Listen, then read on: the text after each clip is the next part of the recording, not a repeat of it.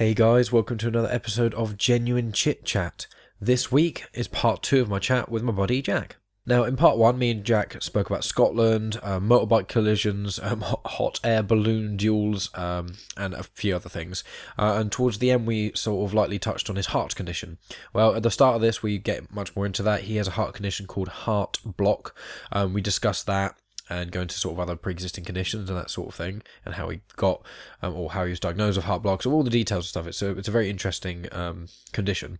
We then get on to talking about loads of other things. We talk about the technological revolution, climate change, veganism, fungi, consciousness, universal balance, ancient civilizations, shamanic rituals, evolution, aliens, and we also talk about our dads, as both of our dads have actually passed away. So we talk about all that. It's a very mixed bag. Even when we speak about our dads, it's not for a huge, long period of time. It's not really depressing to either of us, really. We just talk about it openly. So yeah, that's basically it for this episode and next episode. If you enjoyed the last one, you obviously enjoy this next one. If you, by the subject matter of the first one, you're not that interested, that's fine. But this one is the better half of these two. Even though, as I said, part 1 was fantastic, but part 2 is better. I'd say the conversation we have in this is wonderful. Now, that's pretty much all I've got to say, except, make sure you like us on Instagram, Twitter, Facebook. You review us on iTunes if you get a moment, because it does really help out the show, and it was really, really appreciated. You can get into contact with us. I'll put all the details in the description of the wherever you're listening to this. And I'll be back at the end to talk about the next episode and a few other things, I guess. I guess because I'm not sure if there is anything else I need to say apart from the next episode. But still, before the show gets started, there'll be a quick promo, and then we'll get right into it. So thanks as always for tuning in, guys, and I'll be back at the end. Quiz time! Who's got 4 legs, an opposable tail, and fans all over the world? It's Scooby-Doo, our favorite whipper. Join me and my guests on the Meddling Kids podcast for an irreverent review of Scooby-Doo. It's family-friendly, although there is occasional talk about hot villains. Join me, Julie Kinn, every Monday on the Meddling Kids podcast.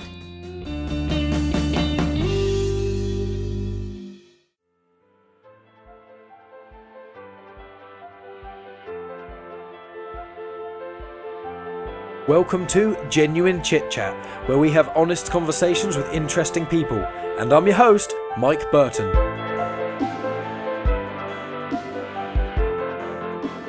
Like I say, it's a hard one to explain. Really, Yeah, I can imagine. Anything internal is very hard to explain.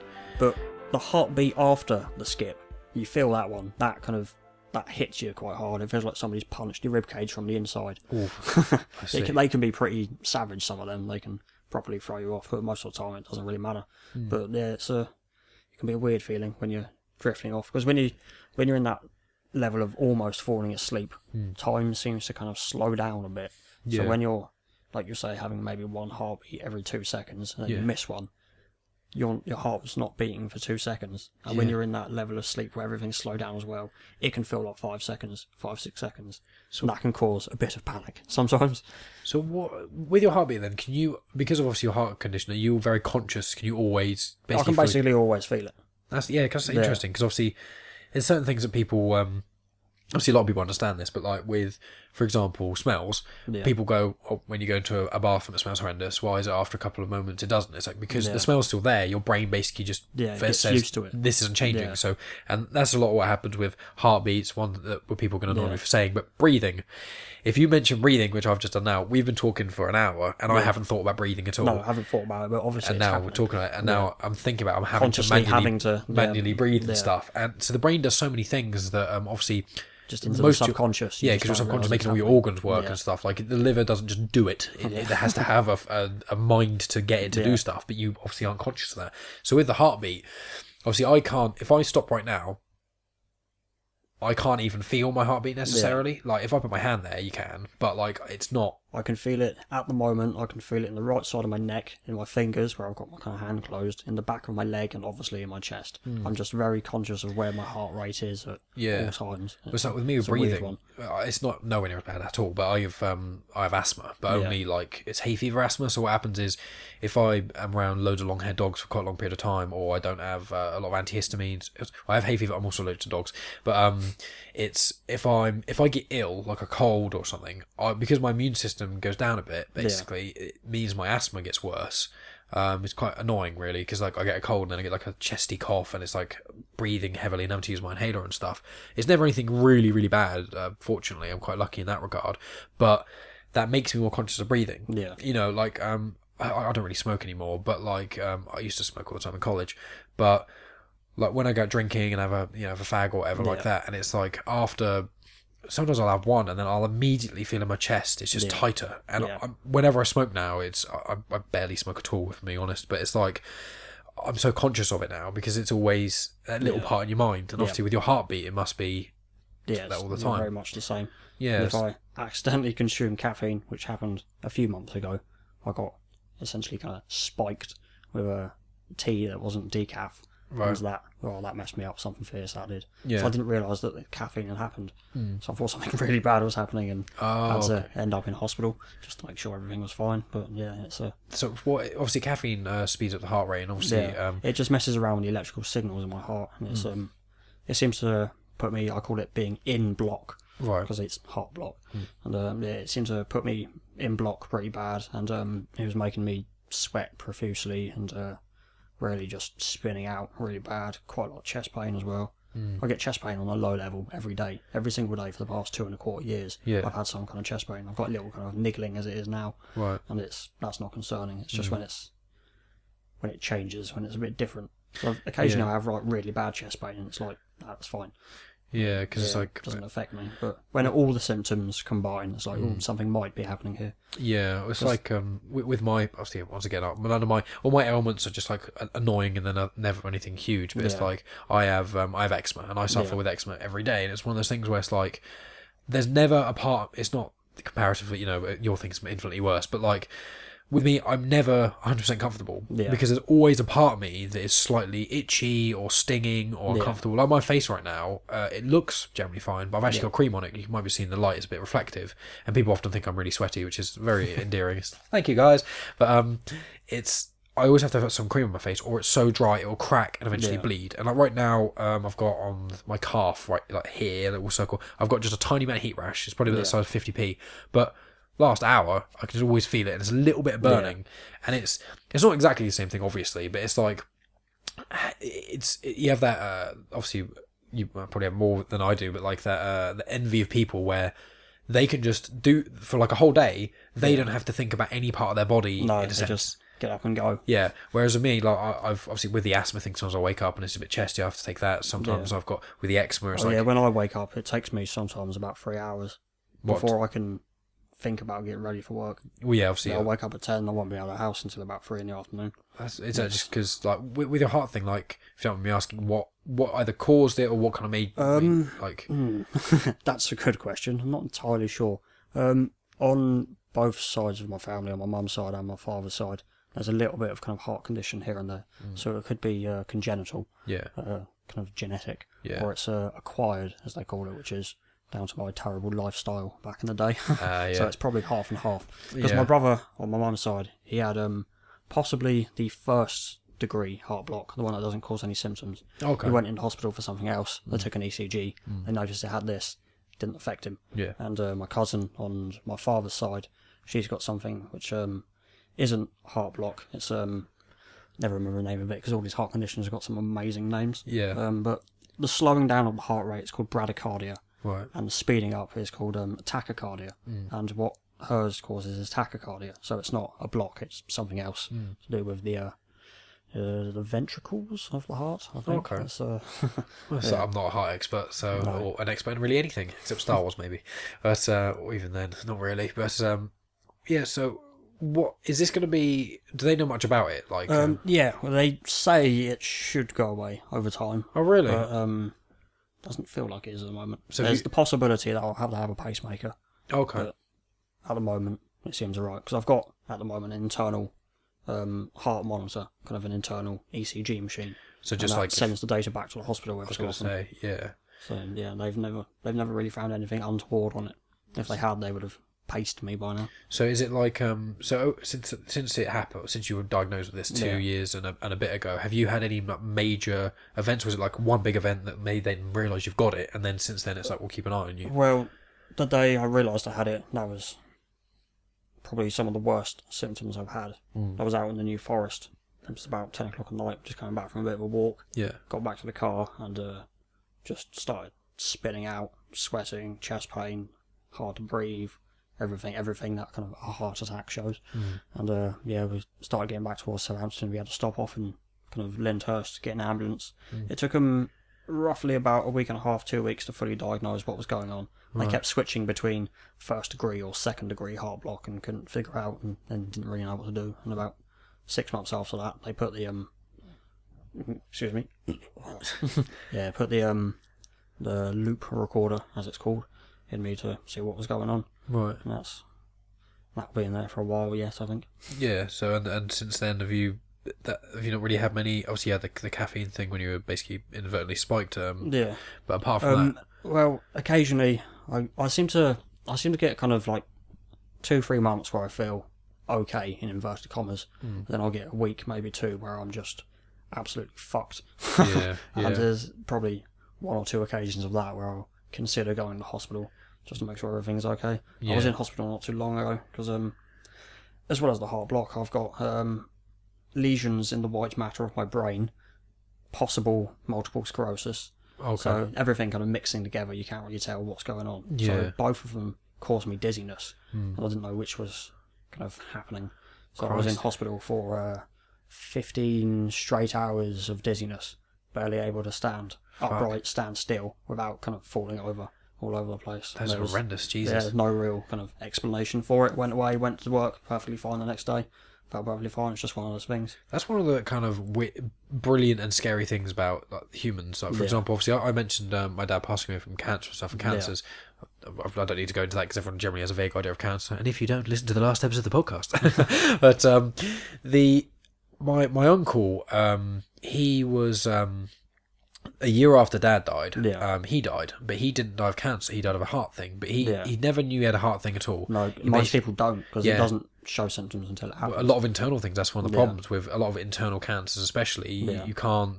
There's no symptoms until it's too late. Or you know how many times I'm sure everyone gets this where you just walk down the street or you're at home suddenly and then you just get this random jabbing pain and you're like, ow, and then it's gone. It's gone after like 10, 15 seconds, and then sometimes it never comes back, and you're like, I don't know what that was, but okay. But that could.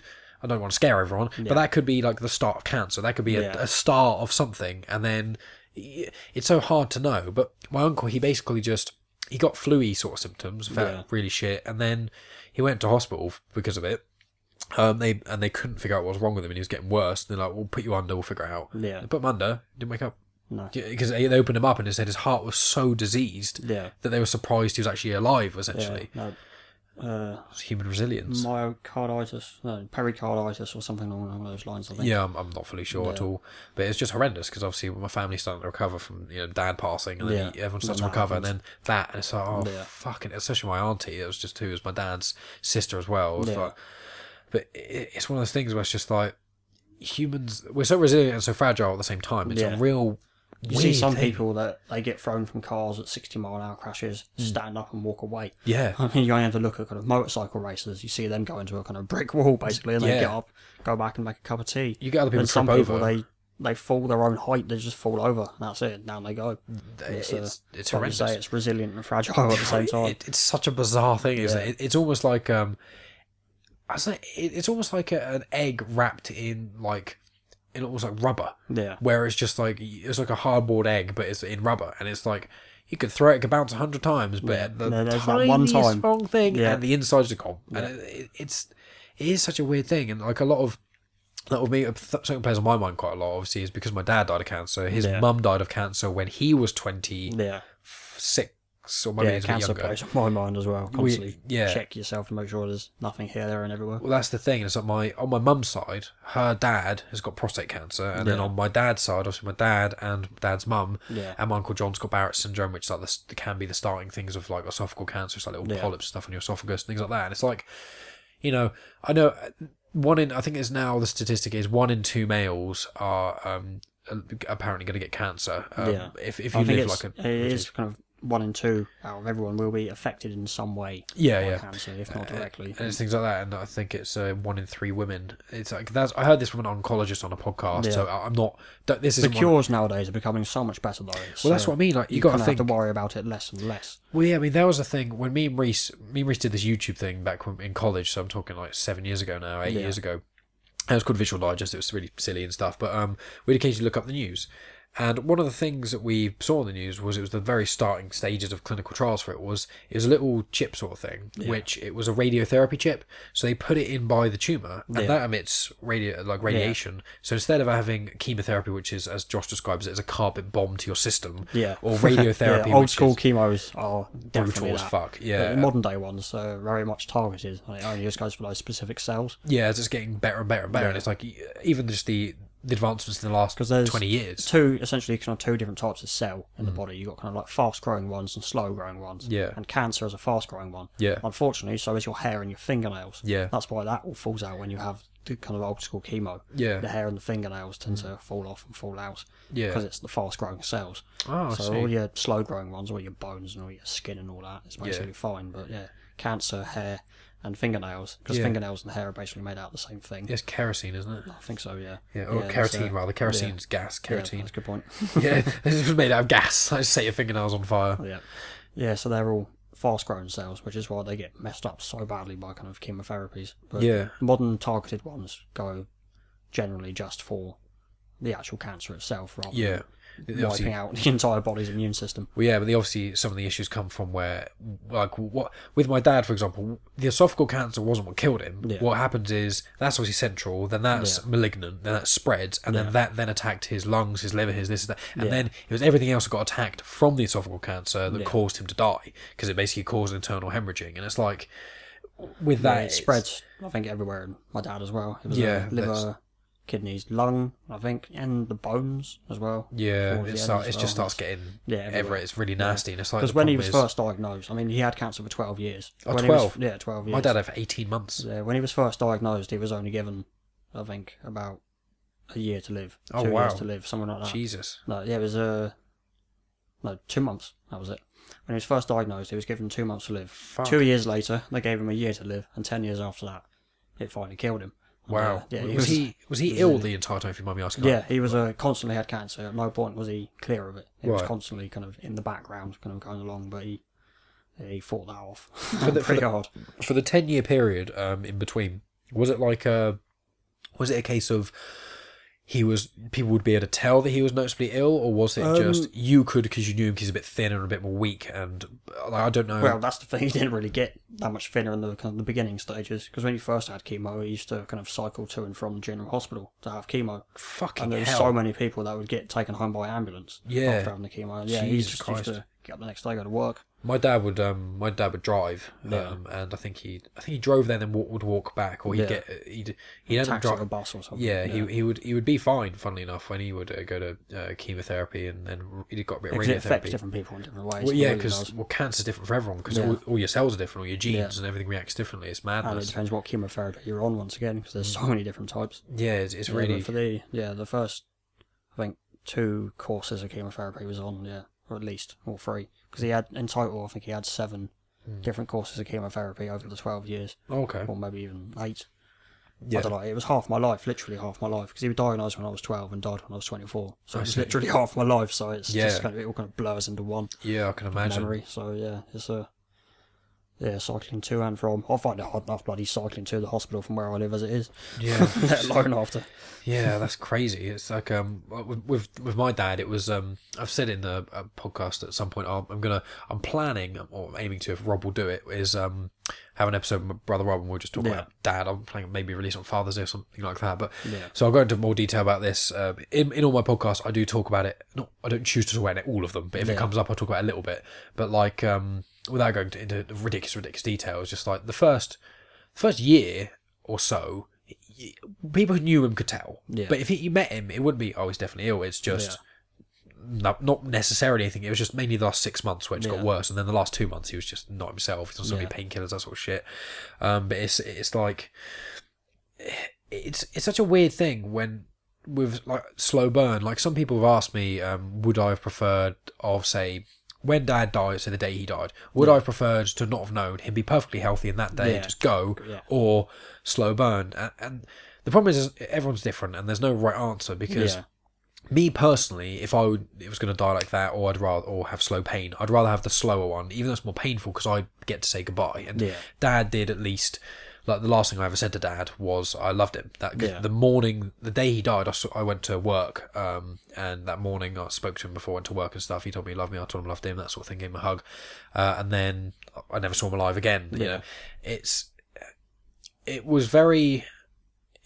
There's no regret there of what I didn't get to say to Dad, but obviously, and there's a weird thing of, as time goes on, you get kind of not used to the idea of them dying, because you never quite get used to it. No, not entirely. It's a weird, you kind of half used to it, in a sense. You're like, it almost feels surreal, like it's not happening. You kind of like, it's like when they actually die as well and they're gone. Like the first 2 days, it wasn't that bad necessarily for me. It was more the next days after that. So the first 2 days, it was a bit like, it was almost like shock, and it was like, it's almost like you just don't see them for a couple of days, which does sometimes happen when you go away for a weekend, or they go away, whatever. But then it gets like a week or so, maybe a little less than that, and you're just a bit like, oh fuck. And then it's then the next 6 months or so where it's just a bit like, my thing with my dad was, because one of the reasons I'm into Star Wars so much stuff, he got me to Star Wars, and this tattoo is actually, it's the prequels and the original, because Darth Vader being the original, and I'm of the prequel generation, he's of the original generation, so it's a nice little homage to him without just being a rest in peace Dad tattoo, which I haven't got a problem with anyone having, obviously, but me personally. And Dad wasn't that into tattoos either, ironically enough, so I like to think, if I don't necessarily believe in an afterlife, but I'd like to think if there is one, he'd just be there going, for fuck's sake, like, you're telling everyone that there's tattoos for me, but I don't like them that much. Just cracked me up. But it was like one of the things that people have asked me before, when they've had friends who've been friends whose parents either are dying or have died, and they go, what can we do? And the answer is nothing and everything. There is absolutely nothing anyone can do to make it better, but there are things people can do to make it easier to deal with. Live your life as normally as you can. And some people, but with me, for example, when Dad passed away, I didn't want everyone to kind of pile on and be an agony aunt sort of thing. I was like, I want to just kind of keep on going. I did open up about it, and I did talk about it, and obviously there's moments that you have, or certain weeks where it just really hits you hard, but generally it's like, I just kind of want to push on, get through, because everyone should grieve in a healthy way, but also you don't want to wallow too much, because then it's like, well, they've lost a life and now you're losing your life to grieving. Obviously with my mum it's a different story, because obviously it was a partner for life, and with parents, one of the sad truths about it is they're most likely going to die first. You know what I mean? You're probably going to see your parents die, which really sucks, but it's part of it. And when people ask me what can you do, it's like, you just be there for your friends.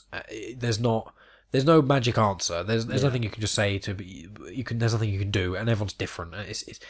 It's such a weird thing, because when people go through that and they ask me for advice, and I'm just like, I wish I could tell you there's a magic cure or there's something you can do, but it's just, I would never wish this upon anyone, but in sort of a nice way, it grounded me in reality a lot, and it really made me look at mortality in a way, because obviously I was 19, so it was just when I started becoming an adult, got a proper job, that sort of thing, and it was just like, kind of throws you into the real world, that extra bit. Exactly, and then it was like, things started to get better, then my Uncle Steve died, and it's just like, okay, if I can kick me out, like, we're down, sort of thing, and it's like... there was, I think it was 10 and a half, 11 months between my dad dying and my heart condition starting. Oh, fuck. So there was kind of just about got over that, and then this started. The ironic symmetry between our lives in that way, where we both had our dads, they both had cancer, but mine was short-lived, but yours was long-lived, and then my uncle dying of a heart thing, but then you've got... the heart condition. It's quite odd, isn't it? And we're both connected by Justin. It's quite an interesting little thing, but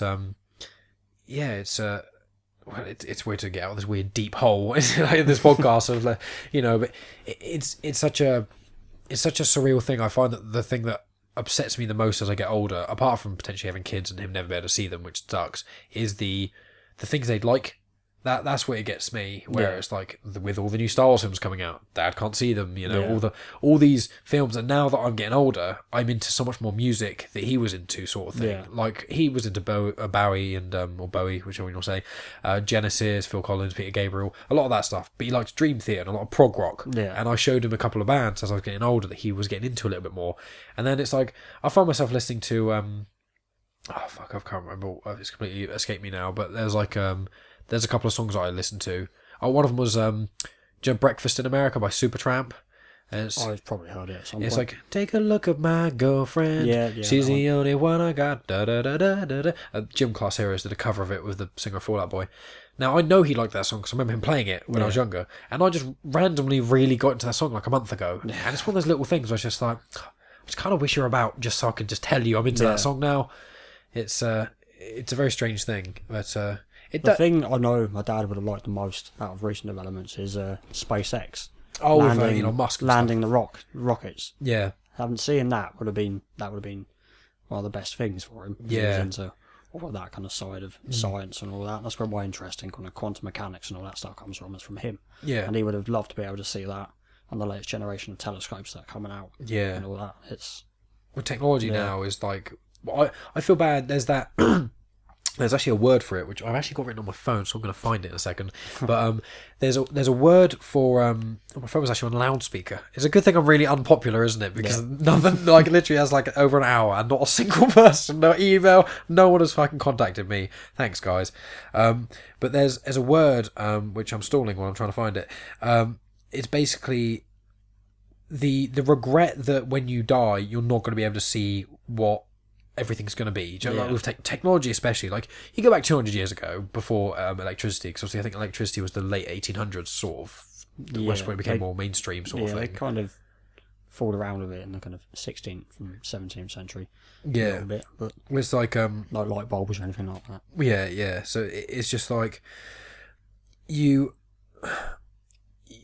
where we are now, because we're in, I don't know if this is a term. I imagine I haven't coined this term. I haven't heard anyone else necessarily say it, but I don't think I've invented the term. But technological revolution. Yeah. Well, obviously, the Industrial Revolution was a while ago, so I'd only assume logically we're in the technological revolution. Yeah. Whereas, like, technology has progressed so quickly in just, if we say 30 years, you go back to 1988. Yeah. The internet, I think the 90s internet, was the early 90s. 96, and it was like, but even then, barely really had it. It was just like forums essentially, not really anything else. And then, obviously, only really the last 10 years or so, smartphones have been a thing. Yeah. And since that's happened, it's completely fucking changed the game. Revolutionised everything. Everything. It's like I literally have access to every piece of information ever in my pocket. Yeah. And it's like, how much further is it going to go with VR, all that sort of stuff? Is the amount of shit we're going to see over the next 50, 60, hopefully 70 years if we live that long is going to be phenomenal. Yeah. But it's that regret of not seeing that extra step. Yeah, I've always wanted to. That's always been my thing with. This is it. It's called. I should remember this because it makes sense.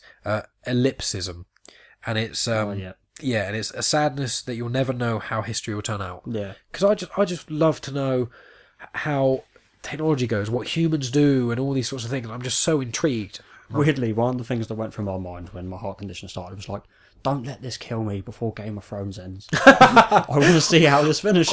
I say that with Star Wars. Yeah. I literally say to people, I was like, right, if I die after Star Wars Episode 9, that wouldn't be too bad. I just need to know before they start another fucking saga and stuff. I was like, if I die after 9, that's okay. Yeah, just let me get to the end of this. Yeah, this and Vikings. Let me have this. That's all I want. That's Come on. Done. Yeah, that's it. It's because technology's just. They're talking about, obviously, with Elon Musk is a fucking genius. And he's changing. Real life Bond villain. Well, that's what everyone's been saying. It's like, we really hope he's a good guy, because if he's not, we are fucked. It's like, we are so screwed. Yeah. And he's just like, he's got all the right answers, which makes us worry a little bit. But it's like he wants to colonize Mars and stuff. Yeah. That's a brilliant, beautiful idea. It needs to happen at some point, because we are raping this planet to death. We're very quickly. We need to learn how to travel to other systems with some kind of speed and haste. Well, it's just like with the climate change thing and people arguing about it, and it's just like... Well, climate change isn't entirely man-made. It happens every 100,000, 500,000 years. It's just we are accelerating the process. Yeah, profoundly. So wildlife, plant life, all of this can't adapt to it, so it's going to be less likely to recover once that climate cycle comes back around again. Precisely, yeah. We'll either go into kind of an ice age, because global warming, there is a problem I have with that phrase. Not everywhere gets warmer. Exactly. Bits get warmer, bits get colder. It's just... It fucks with the whole the ecological system anyway, because that's... I think it was last summer, parts of Africa or parts of the Middle East hit over 50 degrees. Humans can't exist in that. Jesus We can fuck. kind of exist in minus 50, but 50 degrees Celsius. Yeah, You well, can't live there. People had to migrate away from where they were living because it got too hot. oh god, yeah. Well, Yeah. 30 is like a comfortable hot, and then when Oh, it gets no. well, not for you, but like when people go on holiday and they want to go to Spain or Yeah. anywhere, like they go 30's like that's as hot as you want it, sort of thing. That's like a proper hot day. I don't want any hotness. It was about 13 degrees today. It was too warm for me. It's with climate change stuff. One of the things I was talking to my mate Wayne about, we did an episode on paleontology because he's Yeah. a paleontologist, and we were talking about climate change. And one of the things is with, for example, a good example is just turtles. Is the gender of their eggs, or their babies, It in the eggs, depends on temperature. Yeah. yeah. So if you have it either getting too cold or too hot because of Yeah. what we've There's an done, imbalance of male to female, and this then it whole messes up the fucks up population. them, Yeah. and then because it fucks them up, it fucks up everything they interact Yeah. with, and it's just a big ripple Other parts effect. of the food chain and all Exactly. This. And it's just like one of the things that I remember, it must be about 10, 15 years ago, I think it was around the time the Al Gore documentary came out. There was a little comic in a newspaper, and I think it's quite popular. I think you could easily find it online because it was huge. And it was someone at like a cartoon people, and it was like a seminar, someone holding up saying global warming's bad. Yeah. And someone stood up and said like, what if we what if we start recycling, reduce emissions, make the air cleaner, and we don't save the world? It's like, well, look at you still, even if we're not actually going to destroy the world, think about all the benefits. Like Yeah. my dad always said, my dad was an incredibly intelligent man, much more intelligent than I am, but or probably than I'll ever be. But it's like he was very skeptical about a lot of things, and he always said about climate change and global warming. He's like, I don't know fully enough about it to comment, but he was like, I know for a fact that pumping all this smoke in the air at it does least not can't help. be good. No. Like maybe it's not doing any bad, maybe, but it's definitely not doing good. No. And by that logic, you should think, well, if something at the best is going to be neutral, Yeah. should you really do it? Something you got to think about when you say, as you get older, and you try not to say as, or I try not. One tries not to say as many douchey things to people and upset them. Every now and then, that's one of the things I like about social media. I get to type something and go, well, let's just delete that and reword that slightly. Where it's like, sometimes when I was younger, I just argue with people and say things, and you kind of have to get to a point where, obviously don't do it all the time because no, I'm not perfect, but like, you get to a point where it's like, if I say this, either everything's going to be the exact same, or really bad, like I'm going to really upset someone. So maybe I should just take it down a notch or two. But things like that, and climate change, and everyone's like, There's general pollution you've got to worry about, kind of polluting the seas. That's the main I was thing. going to say with 'Cause plastics and People shit. think that the main producer of oxygen is trees. It's not. It's it's not plankton. It's the other one. Krill? No. Was this is this like the microscopic? Oh God.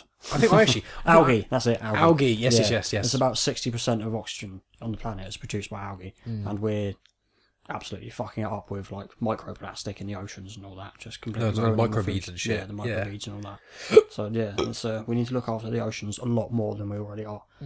And obviously the land as well, because we live on it. I don't want some kind of water world society just yet. So, not quite. Maybe if we develop gills or something, it'd be worth it. It's just so upsetting when you see with people. We're so weird. We like to make excuses for so many strange things. Like for example, I'm pretty sure most people in the Western world agree that what they do in China is horrendous. With the is it China where they do the dog festival where they kill the dogs and eat them and that sort of thing. Do you not know about that? no. Okay, well, there's a festival it's either it's somewhere in Asia. I think it's China. Yeah. Where they basically kill dogs and eat them. That's But it's only because we have them as pets. yeah, and it's like I don't. With this scenario, it is slightly different because what they do is, in some cases, they skin the animal while it's still alive. But going back to our thing of globalisation earlier, that's becoming less common now because more people in that kind of part of the area, part of the world, are having dogs as pets. Yeah, exactly. And obviously, the thing is, what I always think about it is with pigs. Like pigs are, I think, more intelligent than most dogs, and we kill them. Obviously, we don't necessarily skin them, but obviously, a lot of the fucking factory farming and stuff that we do is absolutely horrendous for them. Yeah. But it's like we need to just. One of the things that annoys me about certain people, I'm not annoyed by vegans, but there are a few vegans that do annoy me. But people who are like pro or not for or against the idea of climate change or this, everyone wants to be so hard on their point. They want to be We need to fundamentalism Yeah. in any way Exactly. is not good. It- You have this kind of in religion, it doesn't work. Yeah. In capitalism, it doesn't work. In socialism and communism, it doesn't work. It's like we have to have a mix of everything. Just like we have to have a mix of culture, we have to have a mix of everything put together, culminates and makes something good. You have to have it where, yeah, okay, we don't want to have all these dogs killed, but also we don't want to have factory farm pigs. So let's remove factory farming completely. Yeah. Let's put more money into the stem cell burgers and stuff, which are sort of happening more and more, and it's getting cheaper to make. Where hopefully we'll be able to have lab grown meat, and then hopefully if it doesn't turn everyone into zombies, then we'll have to kill as many animals with that sort of and we thing. won't have to start eating bugs. Well, that's the thing, because they're meant to be like, people say like if we actually Pound change. for pound, I think bugs generally have kind of like 8 times as much protein as beef does. Yeah, I've and heard obviously to grow the same weight Yeah. of bugs to cow is obviously so much better for the planet because you don't have to clear off all the forests and start Well, yeah. turning it into fields. Precisely, you can have, like, the amount of height. methane that's produced. And all You got to that. think like height wise, you could just have like forests going going up and have so many bugs. There's obviously people are very squeamish when it comes to bugs and stuff. Yeah. It's like, so But you, I've seen in places in Africa and stuff like that, they just kind of turn them into burgers. Just Yeah. crush them down so much that it just looks like a standard burger. yeah, like pate and puree and stuff. Yeah, nobody really will tell the difference. You Oh, put a bit God, of no. flavouring in it, it's just going to taste just like McDonald's. Yeah, exactly. It's not. We're getting so good with food now. Like you get those a lot of the vegetarians and vegan stuff. Yeah, you all the get. corn stuff. That's all Some of that's micro really- protein. yeah. Which is essentially mould. Well, But yeah. it's fine. Some Tastes are perfectly really good actually. Yeah. Like I've had like 2 or 3 different vegetarian sausages, and one of them was all right, but one of them was really good. Yeah. And I've had I had those the chicken nuggets that aren't chicken nuggets. Yeah. They don't taste quite as good as chicken nuggets. They taste kind of like a cheap chicken nugget. Just put enough ketchup on it, you won't know the Well, difference. that's what I mean. If you say I eat vegan burgers, not beef burgers, but I have the vegan bean burgers. You know where it's Yeah. like because Tesco got this whole new vegan range, and every time I go in Tesco, I'll buy a new thing, so I'd give it a go. And these vegan burgers are fucking amazing. They're it's basically just refried beans essentially with a bit of sweet corn and kidney beans and spice in them. It's Mexican and it's in breadcrumbs. Yeah. And it tastes amazing. And I now have one of them with a beef burger. In fact, that's what I had for dinner. I had a chicken. Last night I had a bit of chicken and a vegan burger, but no bun or anything because the carbs and stuff. So, and loads of veg. It's like, if everyone was just like, I'm not saying no one should be vegan, but if everyone who's a meat eater was a bit more meat conscious, Yeah. then if everyone who ate meat ate 20% less meat, that would be such a huge, massive thing. Yeah. But the problem is the vegans are like, everyone should stop. And then all the meat is like, fuck you, I'm going to eat everything I want. And it's It's just the like vegans you see that try and feed lions and tigers entirely on vegan tofu food. and shit. And it's Yeah, like, so, oh. for God's sake. So they don't have the biology No. for that. Yeah, you don't understand evolution entirely, do you? It's even like I'm fine with people having a vegan diet, but vegans can't just have a vegan diet 9 times out of 10. Some can because obviously everyone's body's slightly different, but almost every single vegan has to take vitamin B supplements because apart from food that's had it artificially put in specifically for it. Yeah. I remember looking up online because me and a friend of mine were having a debate with a vegan, and we were talking about this, and the vegan was saying you can get foods that have got it in, and my friend was saying you can't, and the answer was actually they're both right where you can, but it's put in artificially. Yeah. There's a couple of foods that are vegan friendly, but they're quite obscure, weird things. You have to have such a high amount of them. It's much easier for people to just take B supplements. Yeah.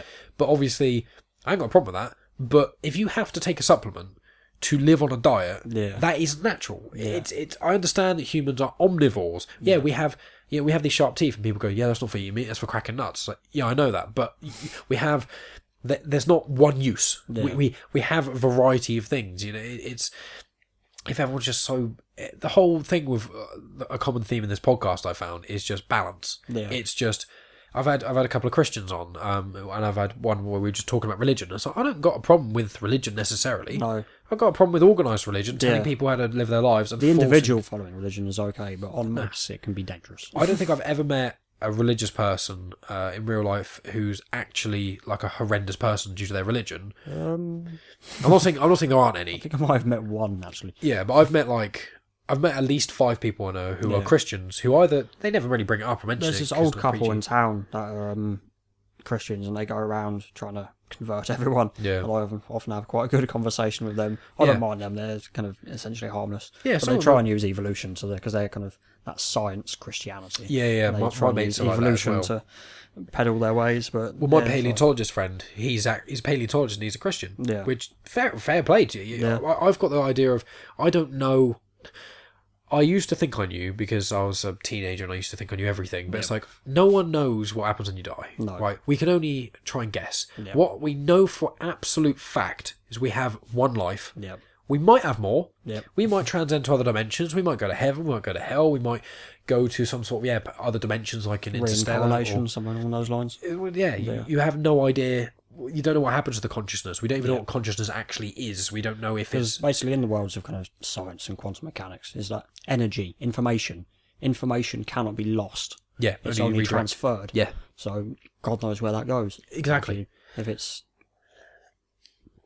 eaten down and spread out that way, but then the consciousness, the kind of the question of the soul and all that, if that's solid information, where does that go? Exactly. So you never really know. And I've thought about that before. But I just don't personally believe in a bearded man in the sky. No, I don't believe in that either.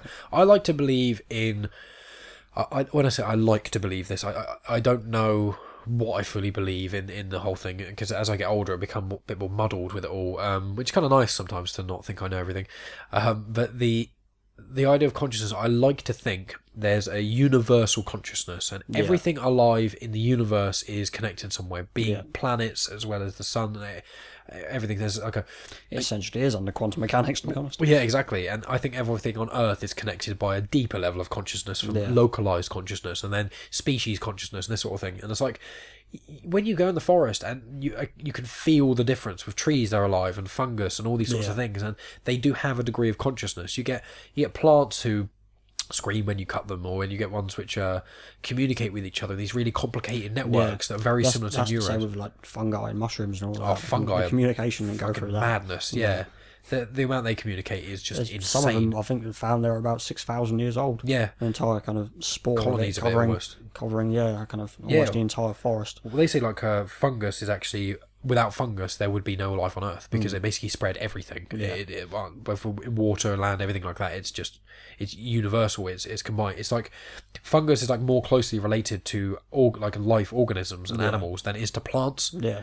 But it's like a weird in between thing, and it's like, with that whole like idea, sea sponges or something like that. Yeah, exactly. And it's like when you start delving deep into some of these things that fungi can do, or fungi, depending on who you talk to, it's insane. And trying to think that like when you go to a forest, I always find that you can feel the life. You know, not just obviously you can hear some of the birds, but even if it's silent almost, you can feel the difference because of the trees and that sort of thing. And it's like, if there's just a vague degree of almost consciousness understanding between us and other things, and it's like, well, why is that a thing? I mean, obviously some people think it's some sort of deity, and I personally don't believe there's like a hierarchical system of there's a deity and everything else, because I think that deity must have been created or something, or what's keeping its power in check, and there's too many questions. But I think if every single thing is even, and it's just the universe came out of something that's smaller than a pinprick, and it just explodes and expands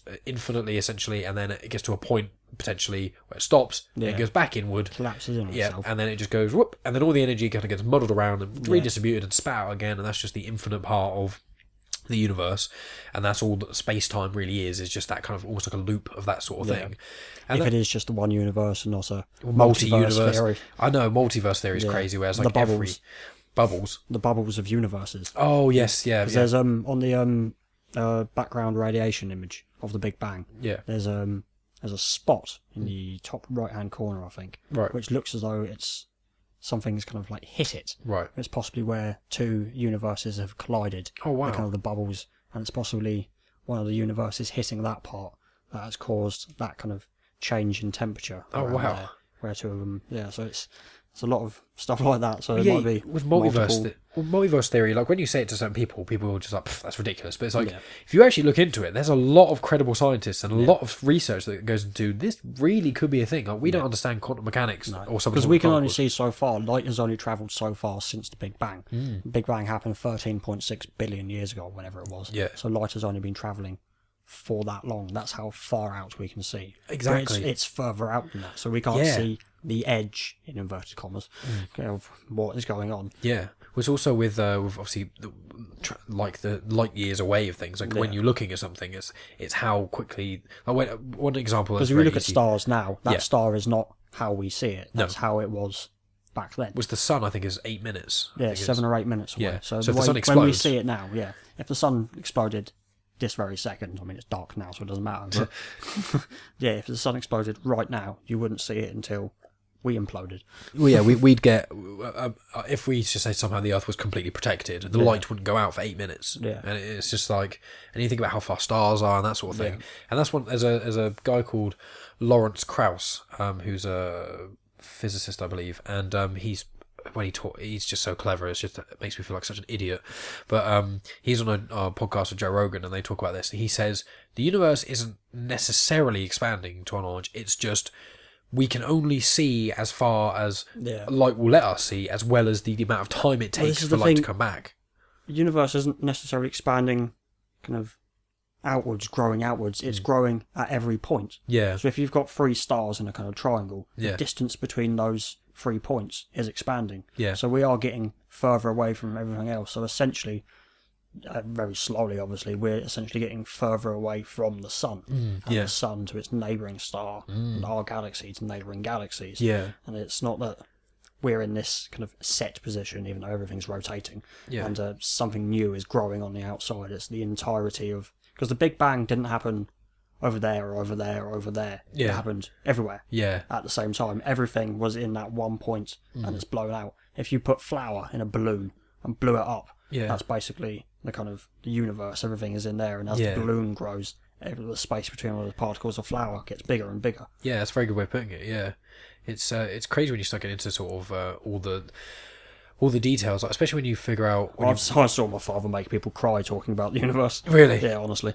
It's People like just couldn't handle it. one of the things is like dark matter, for example. I watched this Neil deGrasse Tyson thing on it, and he was talking about Neil deGrasse Tyson was on a podcast, and he was like, we don't actually, dark matter isn't actually a thing, because, well, first of all, it is. We can't see it. We don't It doesn't know. help. Yeah, we just know that this thing exists, There. and something happens. Mathematically, something is there. Yeah, we and can't something see it. happens We're not because entirely of it. sure what it is. Yeah, If it's opposite particles to ours, yeah, exactly, and no it idea. makes up like I think 70 or 90% of the universe or something ridiculous. It's like a really high majority, and also he says it shouldn't even be called dark matter because we don't even know if it is matter. Yeah. We don't actually know what it is at all. dark matter or dark energy. Yeah. They tend to be the two kind of terms for it. Yeah, we know nothing about it. I saw something in the news recently. They saw a galaxy that apparently has no dark matter in it, which is entirely... I don't entirely understand it. I haven't looked into it. I should have done. I knew I was coming on here. I should have researched it a bit better. You try to look into there's- these things. It's There's just an like entire galaxy that's got no kind of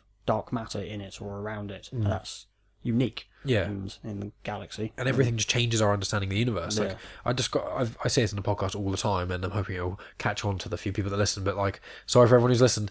But this idea of you can use this analogy in almost every part of life because of just humans not knowing stuff is the way it is simultaneously as when you're like a teenager. Also, our understanding of science, right?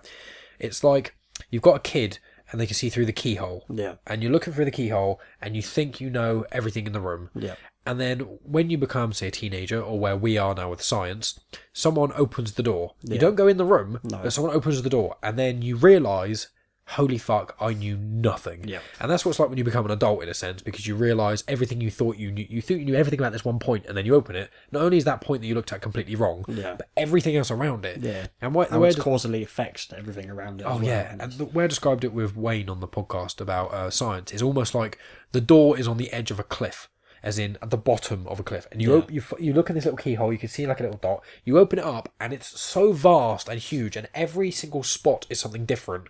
Everything, and you're like, That's one of the things about religion that gets to me when people are closed off about religion. Fortunately, everyone I know who's religious is generally quite... They believe there's a God, a deity, potentially an afterlife, but they believe in science and the Big Bang, which is fair enough.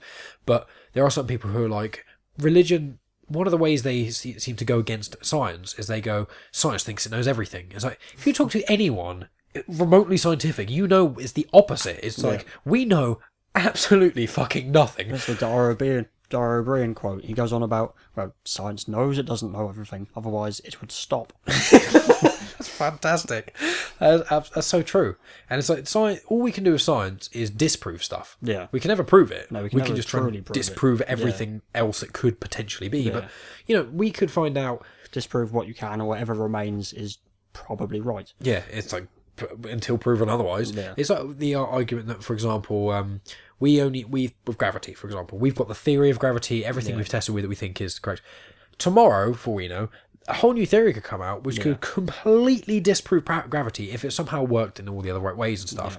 And it also, that's with something that was obviously quite grounded, and obviously I imagine gravity is probably the way we figure it out. But like, when we think about life, the amount of times you hear in the news about octopi or octopodes, with octopus, they're so intelligent. They're like, and everything I learn about them more and more, they're just absolutely insane individuals. They're crazy. They can, change their color quicker than like basically anything else apart from like cuttlefish and something else. It's like they can also change their texture. They've got like, was it three hearts, I think it is, and then they've got the brain that's like a donut, and it's the esophagus brain goes. is essentially the entirety of it, because they control each different sucker Each tentacle. over the 8 arms and all that. And they've each the got amount their of own nervous consciousness. system, neurons, and all that is necessary for that Yeah. level of kind of communication. Exactly. It's basically one kind of giant moving brain. Exactly, and it's like, okay, and that's just an octopus, right? Or the plural obviously being octopodes, and it's like,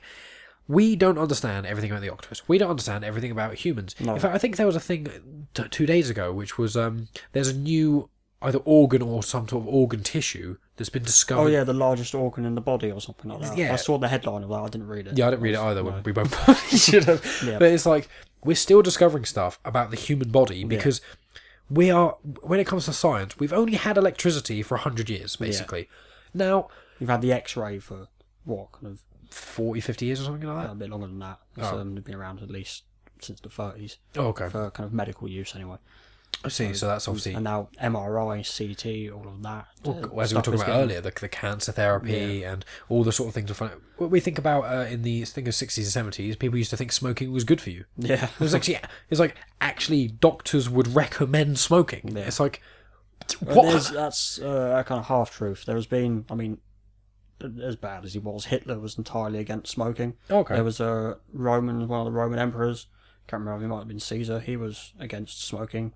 There was ancient Greeks that knew that it wasn't good for you. But obviously history is lost and all this and that. Well, that's one of the things that I intrigues me when you find out a lot about, I've said this quite a few times on the podcast as well, but the Mayans, for example. Yeah. All these ancient civilizations, they had so much knowledge. Information. Yeah, exactly. There's the one that blows me away every time is you can look online if people haven't seen it. It's a clay thing, and it's just like, it's in the corner. It's like there's two people, the clay thing's basically like two people having a conversation or something, and that's the main point of it. And just in the background, in the corner, there's a small thing, and it's actually the sun with the planets orbiting around it. Yeah. And all the planets are the right size and have the right size orbits. And it's like, we only realised that with Galileo, basically, in the, I think, 1800s. Once we had telescopes and all that. They somehow knew that, but pre-history. They knew that thousands of years ago, and they... There's the Greeks, they had this, the Antikythera device, I think it is. It was made of brass. It's essentially clockwork. It shows the orbits of all the planets that were known to them back then. Right. Back then there was 4 ancient games, the Olympics and the 3 others, I can't remember them. Yeah. It showed them different like eclipses and all of that. It basically had 12 different uses or something like that, this one device. And it was made 3,500 years ago or something like that. Clockwork. And loads of different gears using pretty advanced mathematics that even I wouldn't understand these days if I read SAT A levels or something like that. And it's just madness how people that live in a mud hut essentially can figure this out without electricity. And precisely. You think your phone runs out of power for 20 minutes, you suddenly turn into a caveman.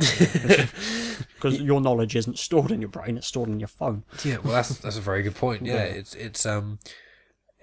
it just blows me away how, like, I can't even fathom how they knew that. And now obviously there's 3 things that it could be. It's which are that I've heard. Okay, and there's the first one is either they did have somehow technology, maybe not electricity, but like obviously gears. Well, it could have been a kind of nuclear apocalypse style thing. They started over. Precisely, that's one option where they did have some sort of technology, but nuclear apocalypse, Great Flood, anything. Atlantis, for example. Yeah, all these things, and it's like that could have happened. Another option, which is the one that I think is the least feasible, which is aliens. That's the one I believe in most of it. Really? Yeah. Fair enough. We'll talk about that in a sec. But aliens, and then the other one is a lot of people talk about like psychedelics, And with, you go into shamanic rituals of tribes throughout history, they've taken ayahuasca or smoked this or taken that, and they have experiences, psychedelics throughout history have been used in a variety of ways of soul searching, finding yourself, and knowledge about other things. It's I'm not saying this is the truth, but for all we know, I think that Mayans, there's certain evidence to suggest they took mushrooms and stuff. And there was definitely some kind of psychological. So, if they took mushrooms, stuff say 12,000 years ago, they took some mushrooms. They all had this group. Imagine the community they had there compared to what we have today. This big group community. They all take these mushrooms and do this big shamanic ritual, and they all focus at the right time with the stars out and stuff. Yeah. And obviously, when there's a lot less light pollution, you can see a lot better what's going on. Exactly. You look out the window here, you can see maybe about 20 stars directly above you. But you go somewhere like Iceland, for example. Oh, yeah. In the middle of nowhere, you can see the entirety of the Milky Way, the entire belt stretching over the sky. Yeah, it's madness. Madness. I annoyingly didn't get to see that because it was overcast over there. You can see a couple of nebula as well. You can kind of see them on a good day in Southampton. You can see a couple of nebula, and around the Milky Way, I think it's 3 smaller galaxies. Oh, really? And you can see 1 or 2 of those, and on a good night, you can see Andromeda. If you've got a medium-sized telescope, you can actually see Andromeda galaxy. That's crazy. Yeah. And it's just like... So imagine without any light pollution whatsoever, all you've got is the occasional kind of fire pit or something like that. You haven't got a Foley 20 miles away. with fucking gas and stuff. Or just the sheer amount of light that comes off that place that ruins this. I mean, you stood out in the middle of the New Forest and you can see quite clearly, Bournemouth, Foley, Southampton, Ringwood. Yeah, those that kind is of true. areas. You can just see these orange glows on the horizon. Yeah, whereas a world where there was no electricity, and also it's such a darker place. Which was a lot of see so much more just by looking up. Exactly, and it's like so many drugs as well make your pupils dilate. So obviously, when your pupils dilate, lets a lot more light in. So you have mass people taking these drugs, looking up, and all that light coming in, and we don't know what they could have seen, what they could have felt. But with the aliens thing, let's talk about that a small amount, because my thing with aliens, I've heard quite a bit about aliens potentially coming down, because there's one thing which is in history which there's a lot of debate over, which is how basically the monkey brain accelerated so much and became close to the human brain.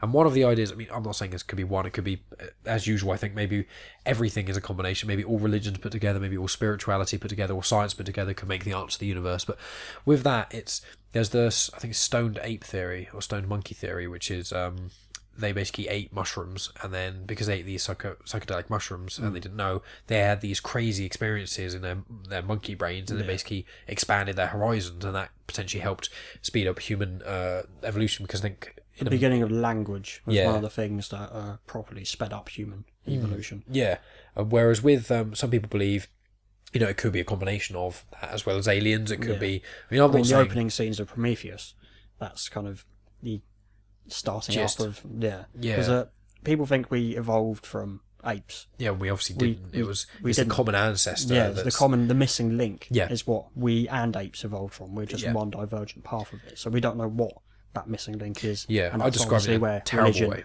Pops into it and all that. You can't really argue with that because we don't have any evidence at the moment. But there's that missing link, and that could be an ancient civilization from somewhere else that's travelled here, because, like I say, we need to leave this planet at some point.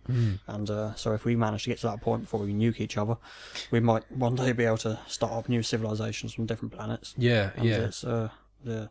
It's madness, because the amount of the different stuff we can grow in petri dishes these days. I'm sure if we put our minds to it, we can create an entirely new genus of life. Well, we're trying to create AI as well, aren't we? That's kind of, I know that's not necessarily the same thing, but if we create... Well, we need to understand the intelligence. Well, have you seen Westworld? Bits. Oh, okay. I'd really recommend watching that. It's a fantastic series, but they basically make biological... They make AI, but it's biological. So and it's like, well, how do we know, for argument's sake, as I don't fully believe this, but evolved from that. Or you could have aliens that have come down. They've kind of created their own artificial life stuff. That's kind of mated with humans, as you say, or combined with them in some way, and made what we are, which is this weird, imperfect thing. Because, as I said, I want to reiterate the amount of breeds of dog that humans have created from wolves. It's all every species of dog and coyote, from wolves. It's not such far-fetched theory that an ancient civilization that can travel across the universe would not be able to do that with us and some kind of primates type kind of creature, is it? Exactly. And also people think like one of the arguments is obviously how come we've never seen them, how come we've never done this, but it's also they wouldn't want to interfere with the evolution of it. Exactly. Just observing. If their technology is so much more advanced than ours, like how easy is it for us, like I know we have it's been a little bit not quite the same, but like us to spy on people like Aborigine tribes and stuff who've never seen any technology, and maybe there's a little thing they see for a second but they just forget, or you could, if their technology is so good, stealth aircraft, you can't see them on radar, so why would we be able to see their thing, which is even beyond that? Exactly. Telescopes can see a blurry star, they're not going to be able to see an entire kind of alien armada out there, and if they're keeping an eye on us, seeing all of the technology that we're sort of they would know where telescopes are pointing at as well. They know there could be one of theirs orbiting around us that's entirely stealth, we'd have no idea of it. Yeah, precisely. They could just be watching us and seeing what we do, what we just need to understand gravity a bit more, and then we'll be able to find it. But it's one of those, it's such an interesting sort of thought experiment. That's what I kind of like doing, is just pondering all these things, because it's knowing the answer to this wouldn't necessarily bring me, for example, it wouldn't change my life necessarily, but it's cool to think about all these possibilities and not being closed off to anything. And I want to reiterate to people with the whole the monkey thing I said, with the stoned ape theory, and what I meant was, as you clearly pointed out, because I don't want to misinform people, evolution isn't monkeys became humans. It is there was an animal, and then what happened is as evolution happened over years and years and years and years, it basically split off into the Homo, sort of, as in Homo erectus, that eventually became Homo sapien, that sort of thing, that came off to become human, and then the other sort of all tree, the apes which is all the apes and stuff, and obviously from the apes then there's we're the apes as well, but like there's all the different. I'm doing it with my hands, which no one can see, but it's like the tree of life. That's how it is. It's you can trace things back. We were, I think it was 400,000. No, it was somewhat ridiculously. Maybe it was. I don't know the number, so I'm not even going to try. But it's like eventually people say that we're related to lobsters. Yeah, because essentially we came from the ocean. I saw it on QI. We are essentially starfish. Yeah, kind of 4 billion years ago or something like that. We essentially evolved from starfish. Yeah, you go back far enough, and everything came from a central point, and then that split and split and split and split and split. And it's like with every animal on Earth, once again, potentially linking back with my thing of the universal consciousness. Yeah, it's